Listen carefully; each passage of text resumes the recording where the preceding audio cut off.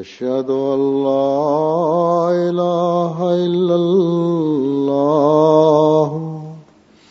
وحده لا شريك له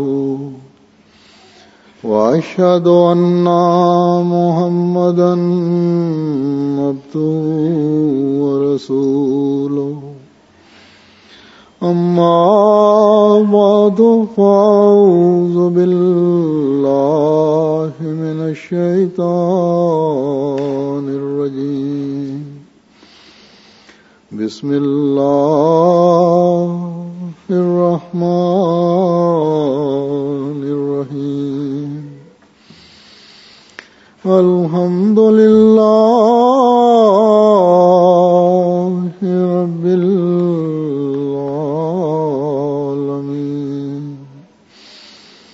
الرحمن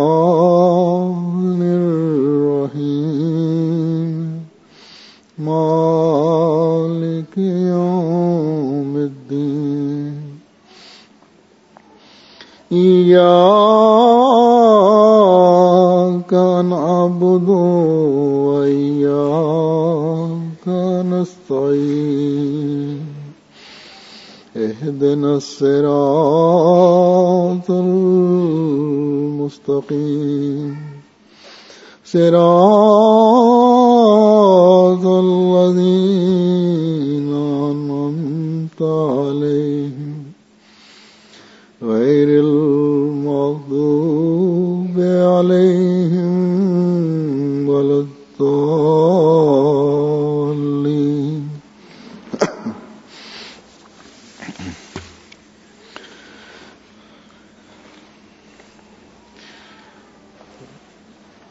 اس وقت یہاں جو آپ میرے سامنے بیٹھی ہیں خواتین، ان 3 ملکوں سے آئی ہوئی، اسکینڈینیوین ملکوں سے، آپ میں سے اکثریت بلکہ ایک لحاظ سے تمام ہی پاکستان سے تعلق رکھنے والی ہیں، کچھ شاید ہندوستان سے بھی ہوں۔ کئی خاندان یہاں پاکستان سے آ کر آباد ہوئے، بعض آپ میں سے 40-50 سال پرانے خاندان بھی یہاں آباد ہیں، جنہوں نے یہاں زندگیاں گزاری، یہیں بچے پیدا ہوئے، شادیاں ہوئیں، جوان ہوئے، اب اللہ تعالیٰ کے فضل سے آگے ان بچوں کی شادیاں بھی ہو گئیں۔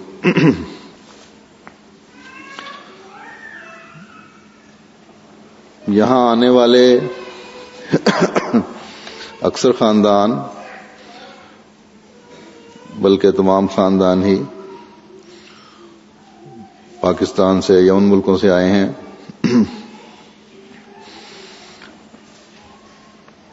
جہاں یا تو کسی سختی کی وجہ سے یہاں آئے ان ملکوں میں، یا معاشی حالات بہتر کرنے کی وجہ سے آئے، اور الحمدللہ کہ یہاں آنے والے تمام خاندان ہی پہلے کی نسبت بہت بہتر معاشی حالات میں زندگی گزار رہے ہیں،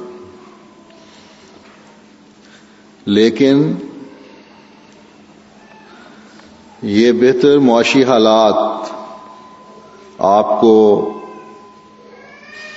دین سے، اسلام کی خوبصورت تعلیم سے غافل نہ کر دیں۔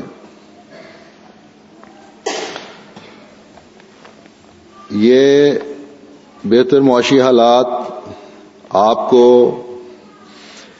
اس بات سے غافل نہ کر دیں کہ آپ کے باپ دادا نے، بزرگوں نے بڑی قربانیاں دے کر احمدیت کو قبول کیا تھا، اور پھر یہ کوشش کی تھی کہ اپنی نسلوں میں بھی اس انعام کو جاری رکھیں۔ آپ کے بہتر معاشی حالات، مالی حالات اس بات سے آپ کو غافل نہ کر دیں کہ آپ اس زمانے کے امام کی جماعت میں شامل ہیں اور اس امام کو ماننے اور آپ کے بزرگوں کی قربانیوں کی وجہ سے ہی آج آپ ان ملکوں میں پرسکون زندگی گزار رہی ہیں. ہر قسم کی سہولتیں میسر ہیں. بچوں کے لیے تعلیم کے مواقع میسر ہیں. تو اللہ تعالی کے ان فضلوں کی وجہ سے جو اللہ تعالیٰ نے آپ پر کیے، آپ کو اللہ تعالیٰ کا مزید شکر گزار بننا چاہیے. اور کسی ذہن میں یہ خیال نہیں آنا چاہیے کہ یہ سب کچھ میرے خاوند یا میرے باپ یا میرے بیٹے کی زور بازو اور محنت کا نتیجہ ہے. ہمیشہ یاد رکھیں کہ یہ سب کچھ اللہ تعالیٰ کے فضل سے ملا ہے جو آپ کو ملا ہے، اور اللہ تعالیٰ کہ اس فضل کا تقاضا ہے کہ آپ اپنی ذمہ داریوں کو سمجھیں. اللہ تعالیٰ کے ان فضلوں کا تقاضا ہے کہ آپ اپنے بزرگوں کے نام روشن کرنے والی بنیں.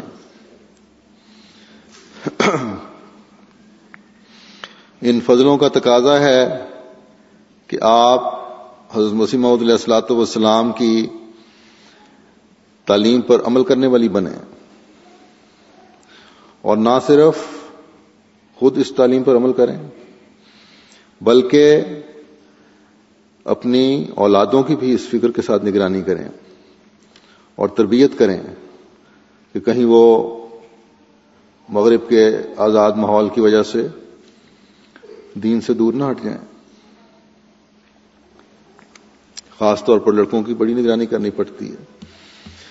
آپ یہ بھی یاد رکھیں کہ ان ملکوں میں نئے شامل ہونے والے احمدی جو یہاں کے مقامی ہیں، اور ان میں سے بھی اکثریت عورتوں کی ہے اور بعض دوسری قوموں کے بھی ہیں، انہوں نے آپ کے نمونے دیکھنے ہیں. یہ ٹھیک ہے کہ جن عورتوں نے یعنی یہاں کی مقامی عورتوں نے مردوں کے ساتھ شادیاں کی ہیں، وہ ان مردوں کے نمونے بھی دیکھیں گی اور اتنا ہی دین سیکھیں گی اور سمجھیں گی جتنا ان کے پاکستانی خاوند یا پرانے احمدی خاوند دین پر عمل کرتے ہیں. اس لیے مردوں کی بھی ذمہ داری ہے کہ ان کی تربیت کریں. مردوں کو میں اس سے باہر نہیں کر رہا، لیکن عورتوں کے ماحول میں جب یہ نئی عورتیں آئیں گی، یعنی نئی احمدی ہوئی عورتیں آئیں گی جنہوں نے بیعت کی ہے اور احمدیت میں شامل ہوئی ہیں، تو وہ آپ عورتوں کے نمونے بھی دیکھیں گی. لجنہ کے اجلاسوں میں، اجتماعوں میں وہ آپ کا اٹھنا بیٹھنا اور عمل دیکھیں گی. دینی احکام کی آپ کتنی پابندی کرتی ہیں وہ یہ سب کچھ دیکھیں گی.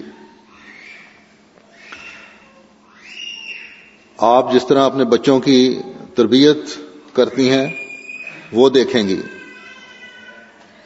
اور اگر آپ لوگوں کے قول و فعل میں تضاد ہوگا، اگر آپ کے رویے اسلامی تعلیم کے خلاف ہوں گے، اگر آپ ایک دوسرے کی عزت اور احترام نہیں کر رہی ہوں گی، تو آپ ان کے لیے ٹھوکر کا باعث بن سکتی ہیں. بس ایک بہت بڑی ذمہ داری آپ عورتوں کی، جو پرانی احمدی عورتیں ہیں جو پاکستان سے ہجرت کر کے یہاں آئے ہیں، یہ ہے کہ آپ اپنے نمونے ان لوگوں کے سامنے قائم کریں. ایسے نمونے قائم کریں جو اسلام کی حسین تعلیم کے نمونے ہیں، تاکہ نئے شامل ہونے والوں کی تربیت بھی ہو سکے اور آپ کے ان نمونوں کی بدولت، آپ کے ان نمونوں کی وجہ سے آپ کے لیے تبلیغی میدان میں بھی وسعت پیدا ہو سکے، آپ احمدیت اور اسلام کا پیغام بھی آگے پہنچا سکیں، آپ کے لیے مزید راستے کھل سکیں جن پر چل کر آپ احمدیت یعنی حقیقی اسلام کا پیغام دنیا کو پہنچائیں گے۔ یاد رکھیں، آپ کے نمونوں کو دنیا بڑے غور سے دیکھتی ہے۔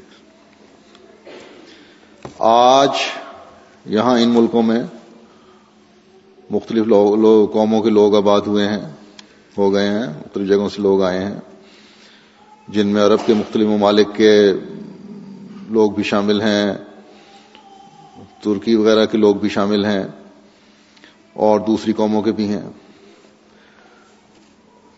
تو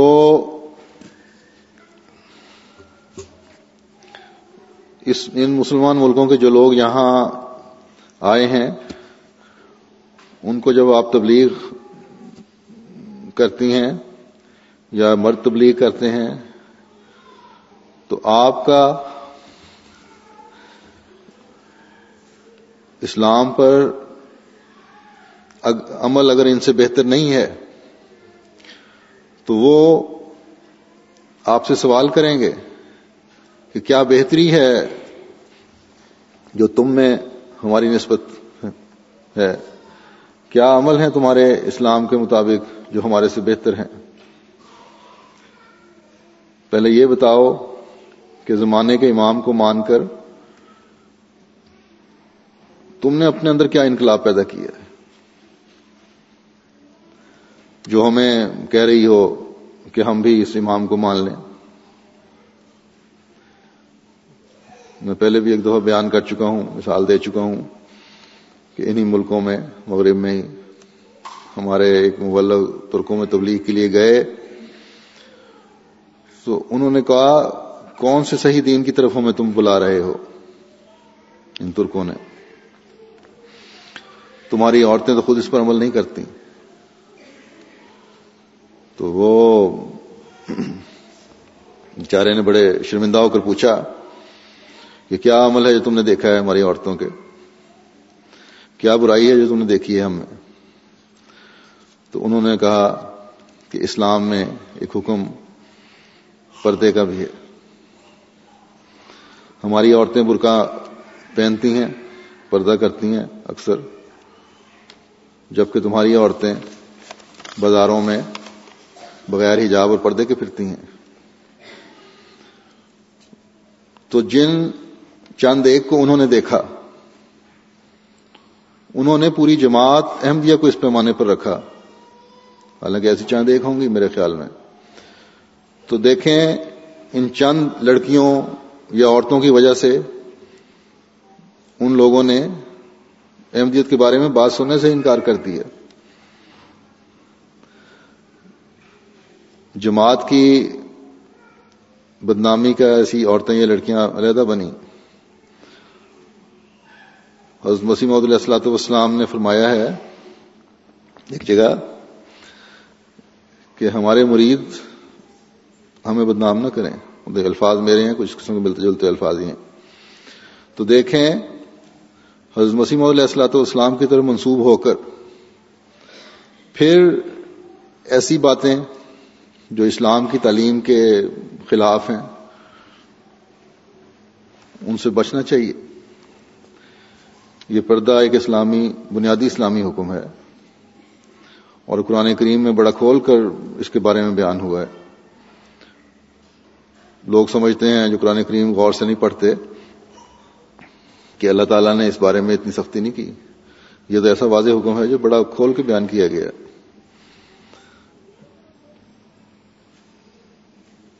اور پہلے میں 2-3 دفعہ کہہ چکا ہوں، بعض لوگوں کا خیال ہے کہ شاید میں ہی زیادہ بیان کر رہا ہوں اس کو سختی سے، حالانکہ میں وہ بیان کر رہا ہوں جو قرآن کریم کے مطابق ہے۔ وہ بات آپ کو کہہ رہا ہوں جو قرآن کریم کہتا ہے. قرآن کریم کیا کہتا ہے پردے کے بارے میں؟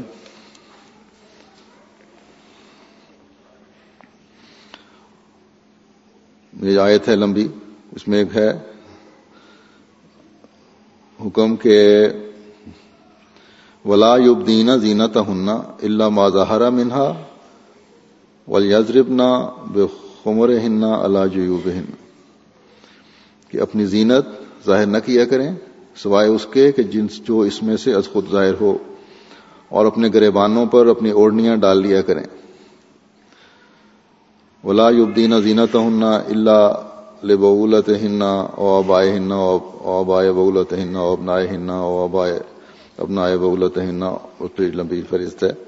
یعنی باپوں کے سامنے، خامدوں کے سامنے، بیٹوں کے سامنے جو زینت ظاہر ہوتی ہے اس کے علاوہ باقی جگہ اپنے ظاہر نہیں کرنی. تو فرمایا کہ زینت ظاہر نہیں کرنی. اب اس میں لکھا ہے کہ اپنی اوڑھنیاں اپنے گریبانوں میں ڈال لو، تو بعض کہتے ہیں گریبانوں میں اوڑھنیاں ڈالنے کا حکم ہے، اس لیے گلے میں دوپٹہ ڈال لیا یا اسکارف ڈال لیا تو یہ کافی ہو گیا. تو ایک تو حکم ہے کہ زینت ظاہر نہ کریں. اس کا مطلب یہ ہے کہ جب باہر نکلو اتنا چوڑا کپڑا ہو جو جسم کی زینت کو بھی چھپاتا ہو. دوسری جگہ یہ بھی فرمایا ہے، صرف اس میں نہیں، دوسری جگہ سر پہ چادر ڈالنے کا بھی حکم ہے. اسی لیے دیکھیں تمام اسلامی دنیا میں جہاں بھی تھوڑا بہت پردے کا تصور ہے وہاں سر ڈھانکنے کا ضرور تصور ہے. ہر جگہ حجاب یا نقاب اس طرح کی چیز دی جاتی ہے، یا اسکارف باندھا جاتا ہے، یا چوڑی چادر لی جاتی ہے.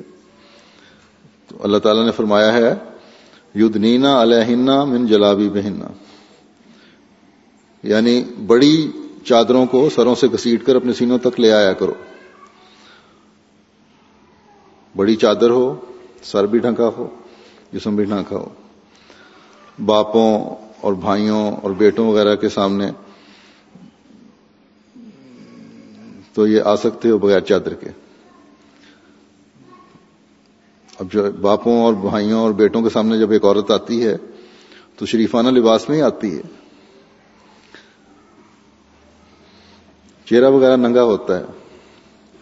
تو فرمایا کہ یہ چہرہ وغیرہ ننگا جو ہوتا ہے یہ باپوں اور بھائیوں اور بیٹوں اور ایسے رشتوں جو محرم رشتے ہیں ان کے سامنے تو ہو جاتا ہے، لیکن جب باہر جاؤ تو اس طرح ننگا نہیں ہونا چاہیے. اب آج کل اس طرح چادریں نہیں اوڑھی جاتی، لیکن نقاب یا برقع یا کوٹ وغیرہ لیے جاتے ہیں. اس کو بھی اتنی سختی نہیں ہے کہ منہ ایسا ناک بند کر لیں کہ سانس بھی نہ آئے. سانس لینے کے لیے ناک تو ننگا رکھا جا سکتا ہے، لیکن ہونٹ وغیرہ اور اتنا حصہ دہاننا اور اتنا ڈھانکنا چاہیے. یا تو پھر بڑی چادر لیں جس طرح کہ اللہ تعالیٰ نے فرمایا ہے، سر پر اوڑھیں، خود بخود پردہ ہو جاتا ہے، بڑی چادر سے گھونگھٹ نکل آتا ہے. یا اگر اپنی سہولت کے لیے برقعے وغیرہ پہننے ہیں تو ایسا ہو جس سے اس حکم کی پابندی ہوتی ہو. تنگ کوٹ پہن کر جو جسم کے ساتھ چمٹا ہو یا سارا چہرہ ننگا کر کے تو پردہ نہیں رہتا، وہ تو فیشن بن جاتا ہے. بس میں ہر ایک سے کہتا ہوں کہ اپنے جو جائزے خود لیں اور دیکھیں کہ کیا اس قرآن کریم کے حکم کے مطابق ہر ایک پردہ کر رہا ہے. نئی آنے والی احمدی بہنوں سے میں کہتا ہوں کہ آپ نے احمدیت اور اسلام کی تعلیم کو سمجھ کر قبول کیا ہے. آپ یہ نہ دیکھیں کہ آپ کے خامد کیسے احمدی ہیں یا دوسری خواتین کیسی احمدی ہیں. آپ اپنے نمونے بنائیں، اسلامی تعلیمات کی خالص مثال قائم کریں، اپنے خامدوں کو بھی دین پر عمل کرنے والا بنائیں، اپنے بچوں کو بھی اسلام کی تعلیم کے مطابق تربیت دیں، اور دوسری پرانی پیدائشی احمدی بہنوں کو بھی اپنے نمونے قائم کر کے تربیت، ان کے لیے بھی تربیت کے لیے نمونے قائم کریں، ان کے لیے بھی آپ مثال بنیں۔ بعض دفعہ بعد میں آنے والی پہلوں سے آگے نکل جاتی ہیں نیکی اور تقوی میں۔ افریقہ میں نے دیکھا ہے پردے کی پابندی اور اسلامی تعلیم پر عمل کرنے والی کئی خواتین ہیں، مثال بن سکتی ہیں۔ امریکہ میں بھی کئی خواتین ایسی ہیں وہاں کی مقامی جو احمدی ہوئی اور مثال بن گئیں۔ جرمنی میں بھی کئی خواتین ایسی ہیں جنہوں نے بیعت کی اور مثال بن گئیں۔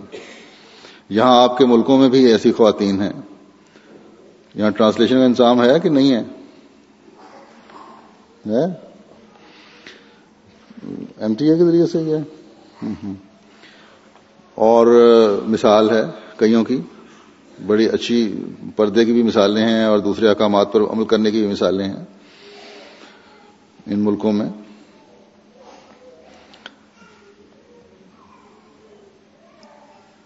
تو ہمیشہ یاد رکھیں کہ اگر کسی پاکستانی عورت میں کوئی برائی دیکھیں تو ٹھوکر نہ کھائیں نئی بیعت کرنے والی ہیں۔ چند اگر بری ہیں تو بہت بڑی اکثریت اچھی بھی ہے اللہ کے فضل سے۔ پھر آپ نے کسی مرد یا عورت کی بیعت نہیں کی بلکہ حضرت مسیح موعود علیہ الصلوۃ والسلام کو ماننا ہے، اپنے نمونے قائم کر کے، جیسا کہ میں نے کہا پرانی احمدیوں کے لیے بھی تربیت کے سامان پیدا کریں، اس سے آپ کو دوہرا ثواب ہوگا، آپ دوہرے ثواب کو مارے ہی ہوں گے۔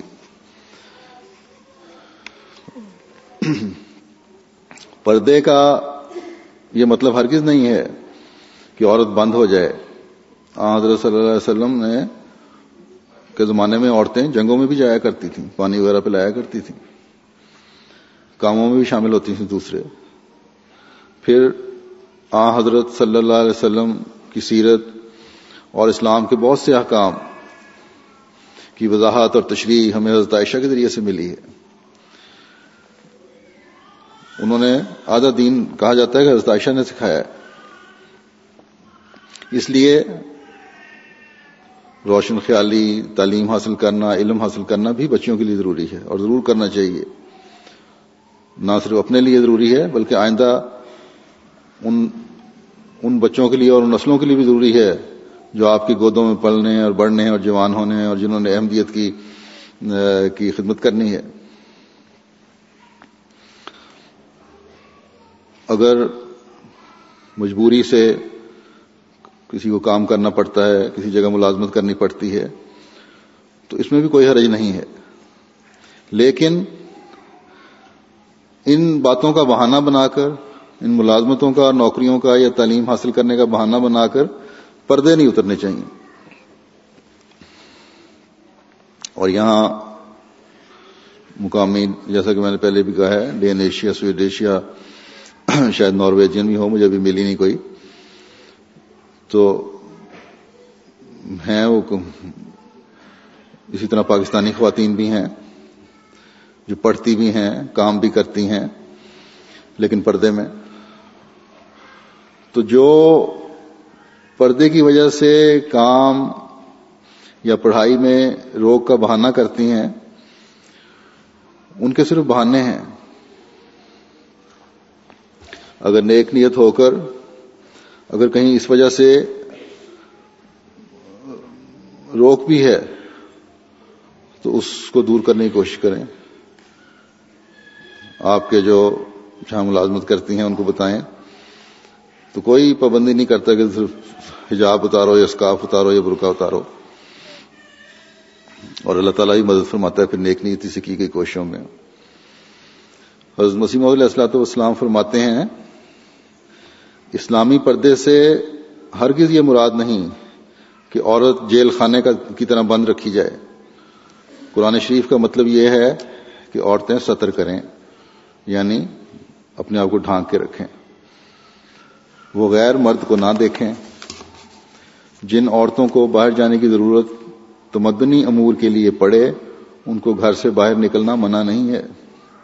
بعض پیشے ایسے ہیں, بعض کام ایسے ہیں, بعض ملک ایسے ہیں جہاں کام کرنے بھی پڑتے ہیں, باہر جانا بھی پڑتا ہے, تو وہ ایسی کوئی بات نہیں ہے, پابندی نہیں. فرمایا باہر نکلنا منع نہیں ہے, وہ بے شک جائیں, لیکن نظر کا پردہ ضروری ہے. مساوات کے لیے عورتوں کے نیکی کرنے میں کوئی تفریق نہیں رکھی گئی ہے,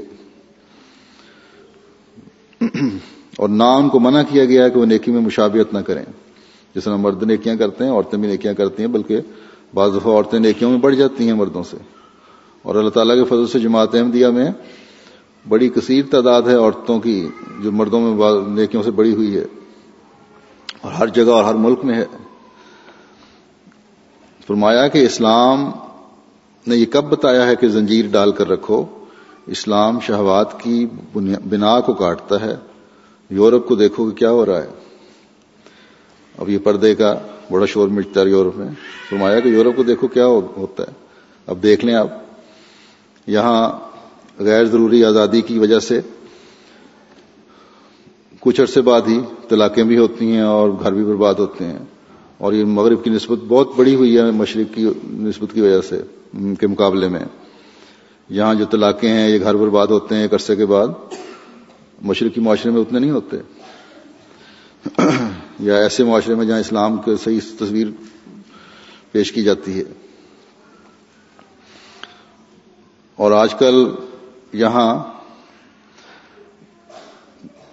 جن لوگوں نے پاکستان سے آ کر یورپ کے اثر کو قبول کیا ہے, چند ایک پاکستان ہمارے احمدی بھی اس میں شامل ہو چکے ہیں, دوسرے تو اکثر ہیں, وہ چاہے لڑکے ہوں یا لڑکیاں, اس معاشرے کے اثر کے قبول کرنے کی وجہ سے اپنے گھر برباد کر رہے ہیں. اور اسی لیے آج کل دیکھ لیں آپ پاکستانی خاندانوں میں بھی طلاقیں بہت بڑھ گئی ہیں. کوئی ذرا سی ناراضگی کی وجہ سے لڑکی علیحدگی لے لیتی ہے یا لڑکا علیحدگی لے لیتا ہے, طلاق لے لیتا ہے. تو آپ فرماتے ہیں آگے کہ اسلام تقویٰ سکھانے کے لیے دنیا میں آیا ہے. اللہ تعالی ہر احمدی عورت اور ہر احمدی بچی کو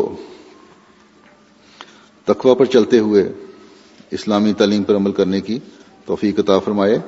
ایک اور بات جس کی طرف میں احمدی خواتین کو توجہ دلانی چاہتا ہوں وہ ہے بچوں کی تربیت. ان ملکوں میں آ کر آپ پر کچھ ذمہ داریاں ہیں, میں نے پہلے بھی کہا ہے. صرف معاشی حالات بہتر کرنے نہیں آئیں, بلکہ معاشی حالات جس طرح بہتر ہوتے ہیں ذمہ داریاں اس طرح ہی بڑھتی چلی جا رہی ہیں, اور ان میں سے ایک بہت بڑی ذمہ داری بچوں کی تربیت ہے. اگر یہ ذمہ داری آسن طور پر آپ نبھا لیں تو یہ فکریں بھی دور ہو جائیں گی کہ اگلی نسلوں کو یورپ کے جو بعض گندی باتیں ہیں ان سے کس طرح بچانا ہے, آزاد ماحول سے کس طرح بچانا ہے. اس ماحول کی اچھائیاں تو آپ اختیار کریں, یہاں اچھائیاں بھی ہیں, لیکن برائیوں کی طرف بھی سے بچنے کی طرف بھی انتہائی کوشش کرنی ہوگی. ان قوموں میں کھلے دل سے آپ کی بات سننے کا بڑا حوصلہ ہے. آپ کو انہوں نے اپنے ملک میں جگہ دی ہے, آباد کیا ہے یہاں, یہ بھی بڑے حوصلے کی بات ہے, یہ بھی بڑی خوبی ہے ان ملکوں کی. احمدیوں کو خاص طور پر ان کی مجبوریوں کی وجہ سے یہاں پناہ ملی ہے مغرب میں. سچائی کا عمومی معیار بھی ان کا ایشین کی نسبت بہت اونچا ہے ان لوگوں کا. حالانکہ سب سے زیادہ سچائی کی تعلیم اور بڑی شدت سے سچائی کی تعلیم اسلام نے دی ہے. لیکن بہرحال آزادی کے نام پر یہاں ان ملکوں میں بعض اخلاق سوز حرکتیں بھی ہوتی ہیں. ان سے آپ نے خود بھی بچنا ہے اور اپنے بچوں کو بھی بچانا ہے. قرآن کریم میں اللہ تعالیٰ فرماتا ہے کہ وَلَا تَقْتُلُوا أَوْلَادَكُم مِّنْ إِمْلَاقٍ, اور رزق کی تنگی کے خوف سے اپنی اولاد کو قتل نہ کرو. اس کے بہت سے مطلب لیے جاتے ہیں, بنتے ہیں. قرآن کریم کی تعلیم ہر زمانے کی تعلیم ہے. کوئی اولاد کو اس طرح قتل نہیں کرتا کہ چھری پھیری جائے. اور پھر اس کا مطلب یہی ہے کہ ایسی تربیت نہ کرو جس سے تمہاری اولاد برباد ہو جائے. اب تربیت کرنے کے لیے بھی مختلف طریقے ہیں.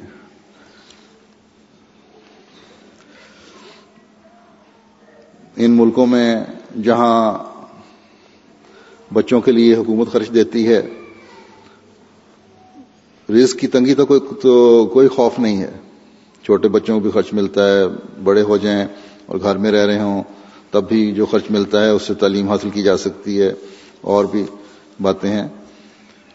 تو یہاں اس کا یہ مطلب ہے ان ملکوں کے لحاظ سے، آپ کی نسبت کے لحاظ سے، کہ ماں باپ دونوں پیسے کمانے کے شوق میں کام پر چلے جاتے ہیں. بچوں کو یا گھروں میں چھوڑ جاتے ہیں یا بڑے بہن بھائی کے جن کو خود بھی ابھی تربیت کی عمر ہوتی ہے ان کے سپرد کر جاتے ہیں. پھر بچوں کو مصروف رکھنے کے لیے ایک آزادی ہوتی ہے. اچھا، یا بچوں کو نہ بھی دیکھے جائیں تو بچے خود ہی، کیونکہ ماں باپ تو ہوتے نہیں موجود، یہاں ایسی فلمیں یا انٹرنیٹ پہ ایسے پروگرام یا دوسری چیزیں ہیں ان میں مصروف ہو جاتے ہیں جن سے اور بہت ساری بیہودہ قسم کی باتیں پتہ لگ جاتی ہیں ان کو، جو بچوں کو ایسی فلمیں وغیرہ دیکھنی نہیں چاہیے. تو ان کو دیکھ کر اخلاق خراب ہوتے ہیں. یا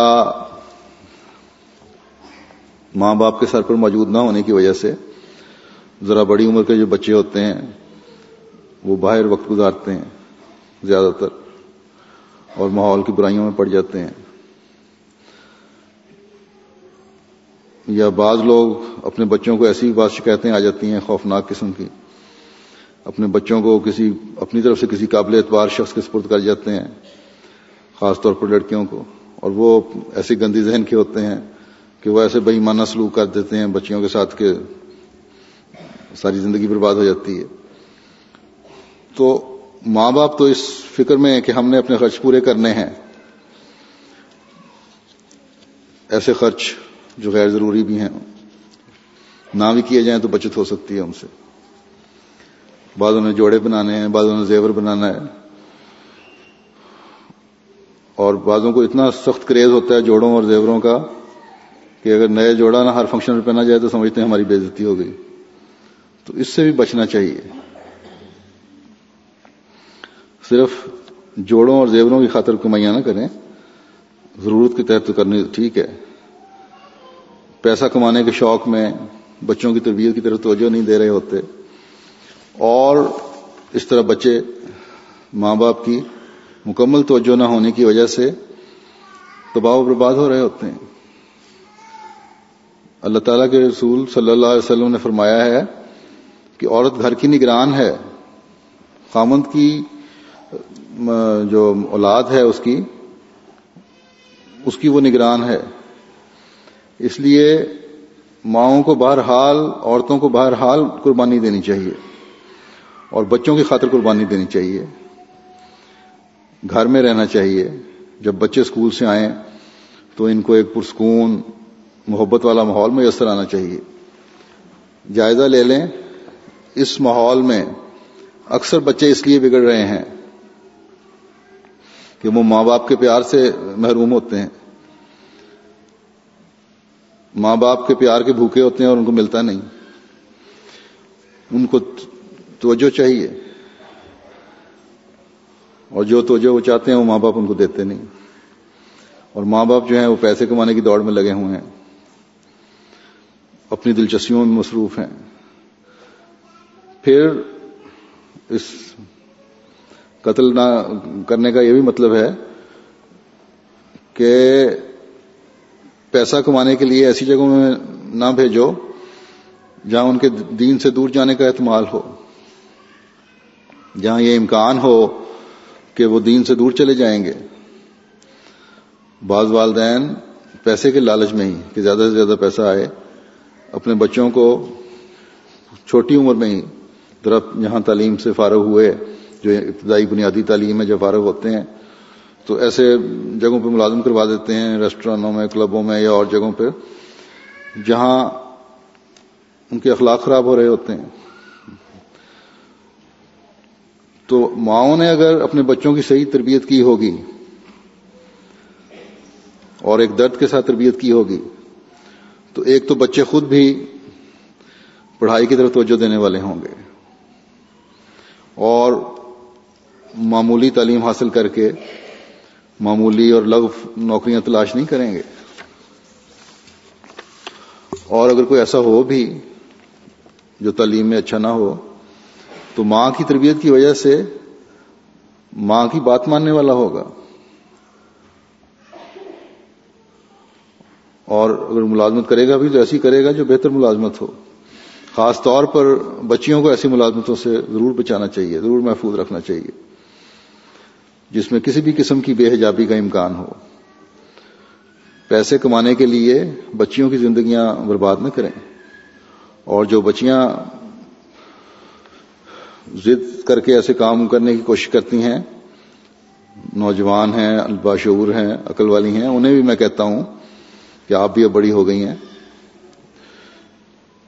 جیسا کہ میں نے پہلے کہا تھا کہ حضرت مسیح موعود علیہ الصلوۃ والسلام نے فرمایا ہے کہ ہمارے مرید ہو کر ہمیں بدنام نہ کریں. اس بات کو ہمیشہ پیش نظر رکھیں. یاد رکھیں اگر آپ کو حضرت مسیح موعود علیہ الصلوۃ والسلام کی اس بات کی کچھ پرواہ نہیں ہے تو اللہ تعالیٰ کو بھی آپ کے پاک مستقبل کی کوئی پرواہ نہیں ہے. آپ کو اپنے ارد گرد بعض ایسے احمدی کے لانے والوں کے نمونے نظر آ جائیں گے جو دنیاوی گند میں پڑ گئے اور دوسرے لوگوں میں بھی نظر آتے ہیں. بس احمدی بچی کو خاص طور پر اپنی ملازمتوں سے بچنا، ایسی ملازمتوں سے بچنا چاہیے جہاں اس کے تقدس پر حرف آتا ہو. پھر اس کا یہ بھی مطلب ہے، اب رشتے کرنے کا معاملہ آ جاتے ہیں بعض دفعہ، تو ایسی جگہ رشتے نہ کرو جہاں دین نہ ہو اور صرف دنیاوی روپیہ پیسہ نظر آ رہا ہو، اس کو دیکھ کر رشتے کر رہے ہو کہ ہماری بیٹی کے حالات اچھے ہو جائیں گے یا ہمارا بیٹا کاروبار میں ترقی کرے گا. تو یہ چیزیں بے شک دیکھیں، لیکن ایسے خاندان کا جہاں رشتے کر رہے ہیں یا ایسے لڑکے یا لڑکی کا جہاں رشتہ کر رہے ہیں دین بھی دیکھیں. حضرت صلی اللہ علیہ وسلم نے فرمایا ہے کہ رشتہ کرتے وقت سب سے اہم چیز دین ہے جو تمہیں دیکھنا چاہیے. بعض کہتے ہیں کہ ہم نے اس خاندان کو دیکھا ہے، بڑا نیک خاندان تھا، یہ تھا وہ تھا، اور اس کے باوجود ایسے حالات ہو گئے. تو آج کل تو لڑکے کے اپنے دینی حالت کو بھی دیکھنا چاہیے. ہر جگہ حالات ایک جیسے ہیں.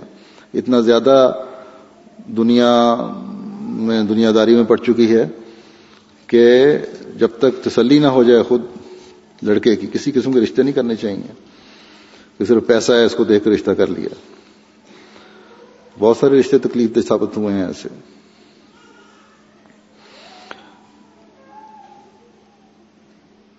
لیکن اگر صرف دنیا دیکھیں گے تو یہ بچیوں کو دین سے دور کرنے والی بات ہوگی.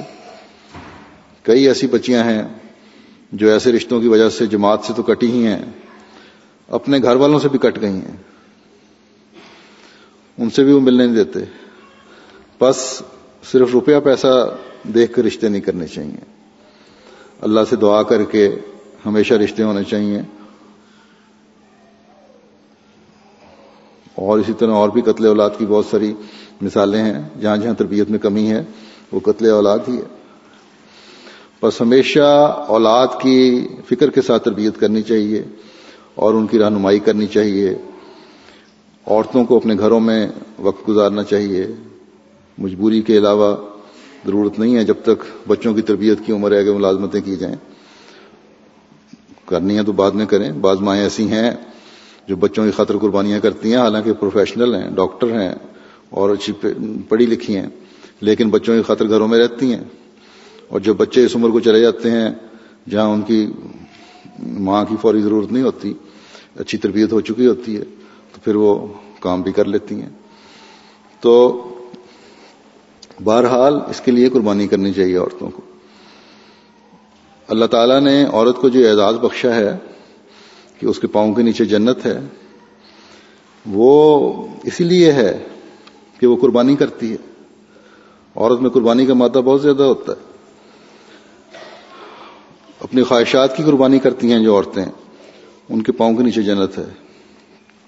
اگر اس کی بعض خواہشات خاوند کی آمد سے پوری نہ ہوتی ہوں، مثلا جیسے کسی کا زیور یا کپڑے دیکھ کر، جیسے کہ پہلے بھی میں نے کہا ہے، اگر اس کا دل چاہے کہ میرے پاس بھی ایسا ہی ہو، لیکن اپنے بچوں کی تربیت کے لیے وہ قربانی کرتی ہے، تو یقیناً اس قربانی کی وجہ سے، اس کی اس سوچ کی وجہ سے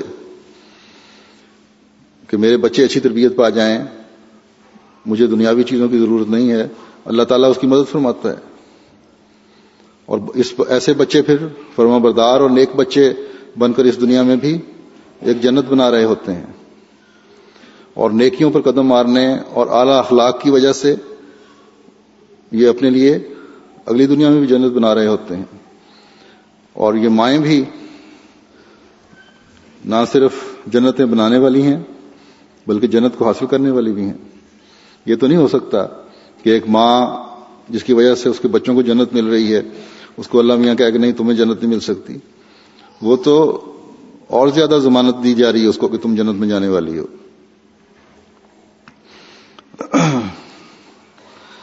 جن پر اللہ تعالیٰ کا فضل ہے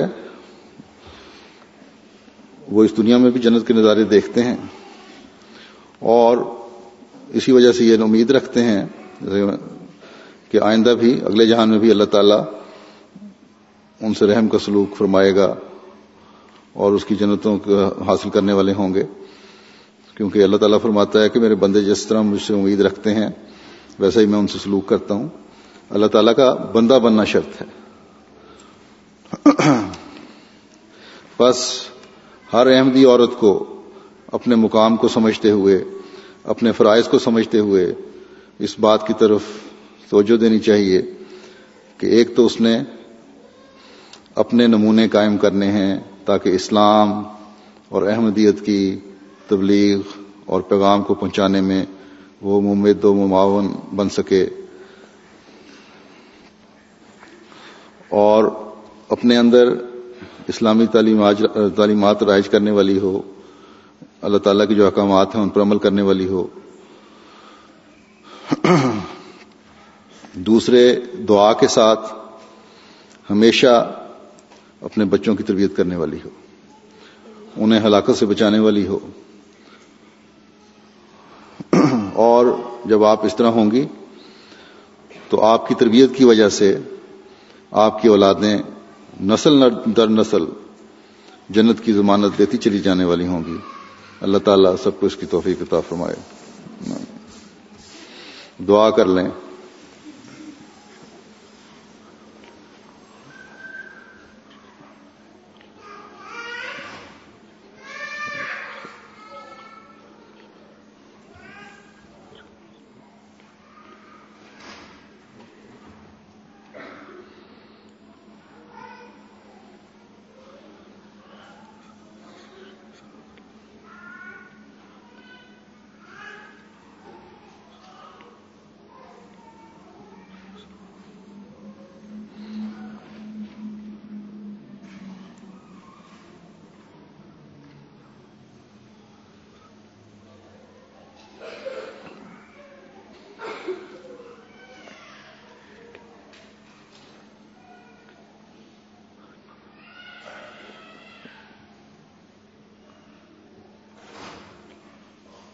آمین.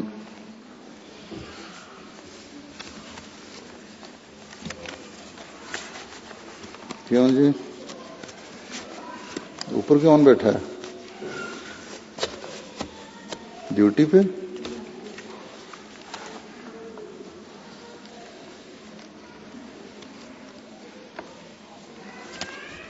بس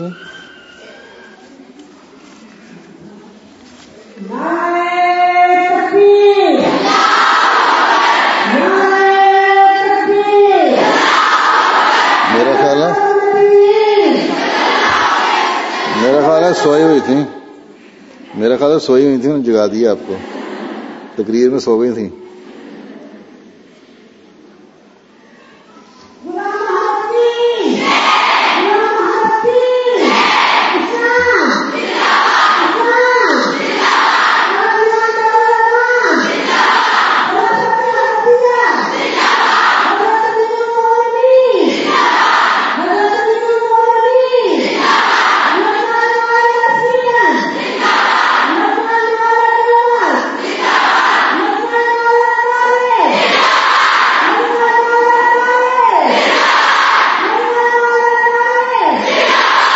ناروے کی زیادہ ہے لگتا ہے.